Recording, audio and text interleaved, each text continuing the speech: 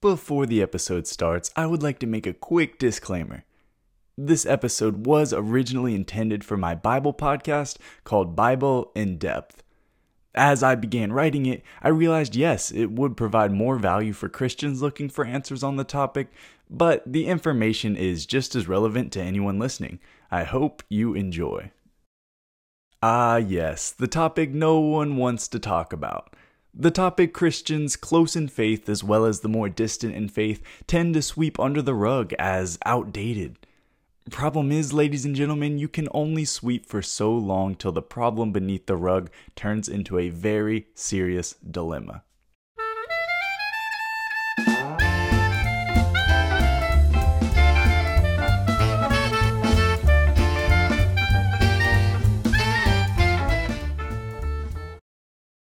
Hello, and welcome back to another episode of Bible in Depth. This week, if you haven't been able to guess what we are talking about yet, yes, it is the topic of fornication, aka premarital sex, and sexual immorality. Now, before anybody gets uncomfortable, I would like to make you completely aware this will be no awkward lecture where I shun those who dwell in such practices. In a society where sex is glorified is probably the paramount of human indulgence, it has always raised the question to me, why is everyone so scared to talk about it when it comes to Christian life? As a college student, I am surrounded by peers every day where sex is the topic of casual conversation. Sex has become so integrated into our culture, I fear we have reached a point of no return. Movies, TV shows, social media, hookup apps, as well as extremely easy to access pornographic content on the internet, combined with people's little to almost non-existent self-control when it comes to sexual urges, has spun the world into what I like to call a sexual frenzy. Since the cat's out of the bag and it seems like it's socially acceptable to openly talk about stuff like this now, well, it's my turn to load the magazine and start returning fire. I come from a background of a freshman college student, where I'm anything but the majority in this discussion, but this information applies to people of all ages. This phenomenon now where everyone likes to pick and choose what they want to follow and accept out of Jesus' teachings is outrageous. If no one wants to talk about this because they're too scared that this is too much to handle, well, I'm not just here to open the floodgates, I'm also here to show why fornication is scientifically, neurologically, physically, and mentally degrading to your well-being, and very well could reveal why problems have arisen in your life that were never meant to arise. Jumping right into this, I would like to clearly state I am no saint. I'm just like every other person out there who is just as susceptible to sexual desire as the next person.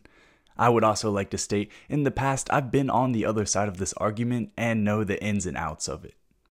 As I got older and understood how terribly wrong I was, I knew there was millions of kids just like myself who still have yet to learn and comprehend these very serious issues. Fact after fact, life experience after life experience, relationships destroyed, habits formed, I haven't had the easiest time with this myself. It just goes to show how susceptible we all are, but more importantly it shows that you can put a stop to something that will have terrible consequences later in life. I'm going to keep this as simple and as straightforward as possible, and let's get to it. Point number 1. The Bible's view on sex is outdated and irrelevant in today's society. This is the most common one I tend to hear, and this is why I'm addressing it first. For starters, as Christians we love and respect God. We seek Him for guidance and understanding about things we simply just can't comprehend. I really want you to ask yourself this question.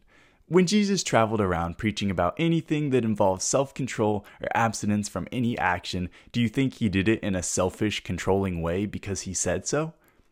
Do you think it was nothing more than a finger wag and a quick scold? There was clearly something we couldn't see when we messed around with things that weren't designed to be messed around with. Jesus preached about topics like this, including fornication, because He knew how dangerous it could be to us. God doesn't want to see us suffer of our own doing, just like a parent would hate to see their child suffer because the child simply doesn't know any better.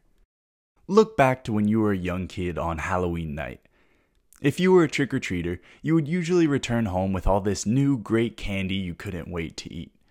Unfortunately, your parents probably took 95% of that candy and hid it away. You couldn't wrap your head around why they would try to stop you from having something as great as that candy. From the standpoint of the parents, they knew if they just gave the kid all the candy, the kid would be chowing down all night until they got sick. The parents withheld the candy because the kid didn't understand they would just end up harming themselves if they got to have it all due to a child's very little self-control. As the kid gets older and becomes a parent themselves, they realize the importance of what their parents did for them when they were younger and understood they were just trying to take care of them in the long run. Now, let's flip this analogy with more adult topics where God is the parent, we are the children, and sex is the candy. Yes, it's honestly a laughable, imperfect analogy, but if you look at how God tells us to withhold from sexual activity until we get married, it's because we simply don't understand what we're getting ourselves into until we can see things from that much more mature point of view. You have to understand, the Bible never says sex is inherently bad. Sex is often described as one of the greatest gifts God's ever promised to mankind. But with this being said, it was designed to be used in a specific way, not indulged in by the wondering child who simply doesn't know any better. When we look at God's laws from this angle, we still wonder at the question, but why do we have to wait till marriage to have sex? Though God doesn't provide us with a 100-page scientific monologue about why it's inherently bad, I think the clear and obvious distinctions make themselves known. 1. Sex before marriage puts the element of family at risk. The family is considered sacred in the Bible, and God very clearly prohibits anything that could potentially harm the family unit. The Bible also makes it very clear society as we know it is built on families. Without strong family values, children can have a very difficult time growing up in a household that is supported by a lone parent or a struggling set of parents. Premarital sex puts the greatest risk on two individuals to have a child when they simply aren't intimately ready or financially stable enough at that point in their lives. Due to this, we now see a significant spike in abortions, but that's a topic for another day. As there are many statistics about healthy families and the sociological advantages they have, one statistic shines above all the others, and that is a child that is born into a dual-parent household statistically is recorded to have the highest % chance of success in life going into their future. It is clear children were meant to be raised in a healthy family that was built on very real values those parents shared. The tragic reality that we see today is broken families all across the US as well as the world. Families that weren't ready to be started. Families that are torn apart by irresponsibility and poor choices, but most importantly, the children who have been brought into this world who are now at a significant disadvantage because their parents couldn't wait until a much more opportunistic time to have children under much more appropriate circumstances. It's not the child's fault, it's the parents. Oh, but let's not stop there. I can already hear you saying, oh, but we have contraception nowadays. They didn't have that back then, so it was much more dangerous. Two things there. One, as contraception was seen as the saving grace, there is still a very serious problem with teen pregnancy as well as pregnancy among young, unmarried adults. Not to mention a large majority of people simply not even using contraception in the interest of pleasure. And two, one of the most commonly mistaken purposes of sex, not only biblically but scientifically, is that it was only designed for reproductive purposes. This is entirely incorrect. Genesis 2:24, God himself said, "For this reason a man shall leave his father and his mother and be joined to his wife, and they shall become one flesh." Not to mention, Matthew, Mark, and Paul repeatedly said the exact same thing on multiple different occasions to multiple different churches and groups of individuals. Matthew 19:5-6, Mark 10:7-9, Ephesians 5:31, 1 Corinthians 6:16 all repeat the same concept that sex does not just create life, but it forms a link between the male and female, making them one flesh. The Bible also refers to sex as a bonding agent that man and wife use to grow closer to one another, even going to say how the marriage bed is sacred and should be kept holy. Hebrews 13:4. Yes, this is great and all, but what's the point here? It's that sex is just as much as a tool to unify husband and wife as it is to create life. I'm sure God was well aware that man and wife might have a hard time putting up with one another for the rest of their lives, so he provided them a way that allows that bond to stay strong even when times get difficult in marriage. With all this being said, there's a catch. I often hear people talk about how they have moved around from partner to partner just fine without this unification taking place, and they can continue to go about living their daily life just fine. Little do they know they just admitted to the catch I'm referring to. It's that this bonding agent wears down in its effectiveness the more it's exploited. I want you to look at it like a piece of tape. Every time a person decides to have sex with a partner, they metaphorically stick that tape on them.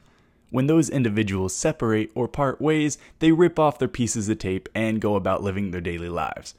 Soon enough, they find another partner, and yet again they stick their tape onto them. That doesn't work out either, and conclusively, they have to rip off their tape yet again. This goes on for 3, 4, 5, 6, 7 more individuals until their tape basically can't stick to anything anymore. This is an unfortunate reality for a lot of people, and the most common remedy people resort to is dwelling deep into their sexual fantasies or other taboo means of creating the high again. Sex was never designed to be this expedition of wanderlusting and chasing highs, but nowadays that seems to be all it is anymore. With everything I just stated in mind, we simply cannot forget sex is just as much of a drug as other substances out there, and we are just as prone to addiction of it. The more a person dives into their sexual fantasies, the stronger the high gets. In turn, the harder the spell is to crack should you want to get out of all of this. Like I said earlier in the podcast, the easy access society has to porn, hookup apps, and other means of quickly satisfying these urges has only exacerbated the situation way out of proportion. Relationships gone toxic, irrational decisions made, anxiety, overthinking, the list goes on and on and on. The side effects of premarital sex will have an impact on not just the younger generation, but the ones to come in the near future. Studies from multiple sources, but the most notable being from the American Psychological Association, showed the correlation specifically between hookup culture and loneliness and depression. While the students were engaged in sexual activities, they reported a decrease in loneliness and a decrease in depression. Shortly after, when the students were surveyed later, they largely reported an increase in depression as well as loneliness as a result of their actions earlier.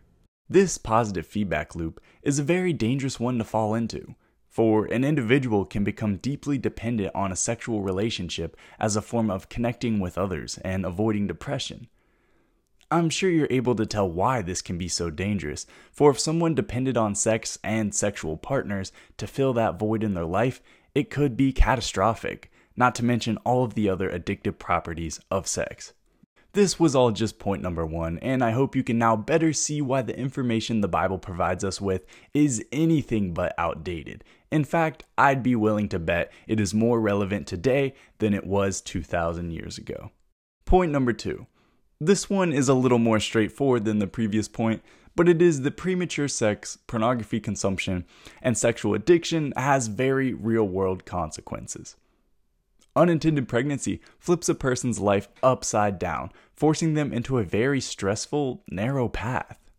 Sexually transmitted diseases are another very real consequence where your probability rises with each partner you sleep with.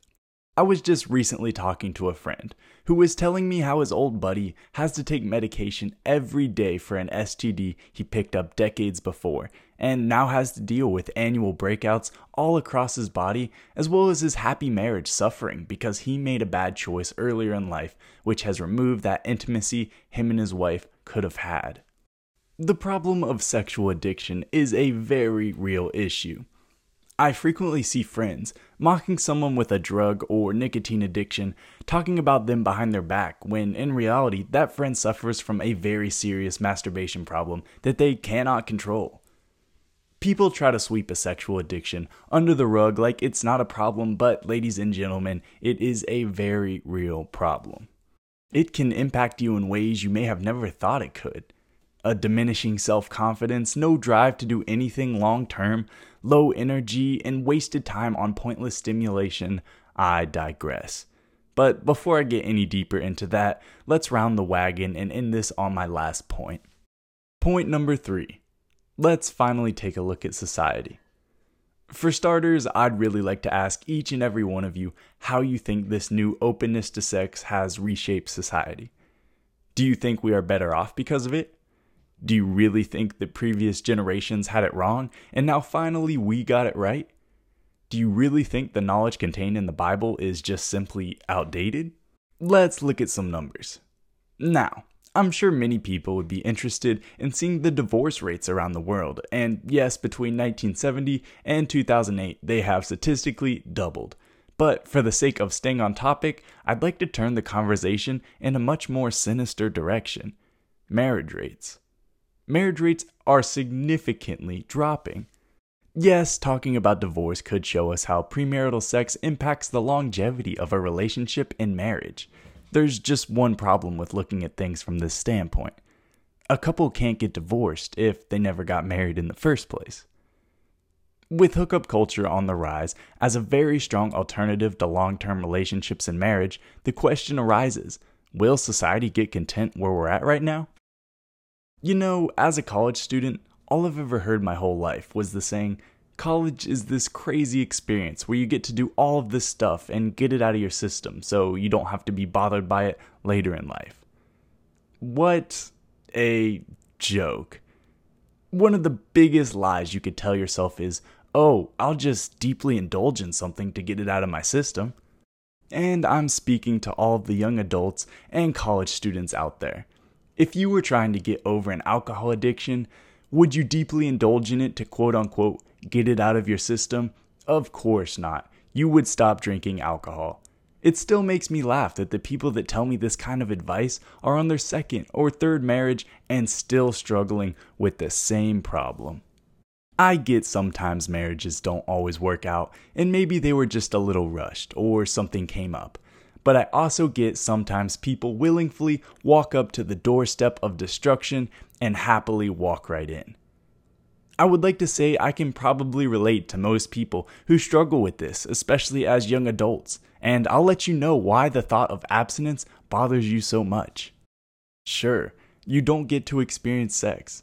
Sure, you don't get to join in on what it seems like everyone else is doing. Sure, you might be looked at as an outlier. But the reason that it really hurts to admit is because there's a good chance you're scared you're only going to have one opportunity to be a kid. You only have one chance to live life on the edge. One chance to enjoy crazy things like sex with multiple different partners with no strings attached. One chance before it's all over and you're just another adult telling the younger generation to live it up in college. That, my friends, is one of the biggest deceptions the world has to offer. It is nothing more than a half-truth, a bait and switch, if you may. You see, you're right. You do only have one chance to be a kid. For those of you in high school, college, as well as young adults out there, you are in the prime of your life, age-wise, so to speak.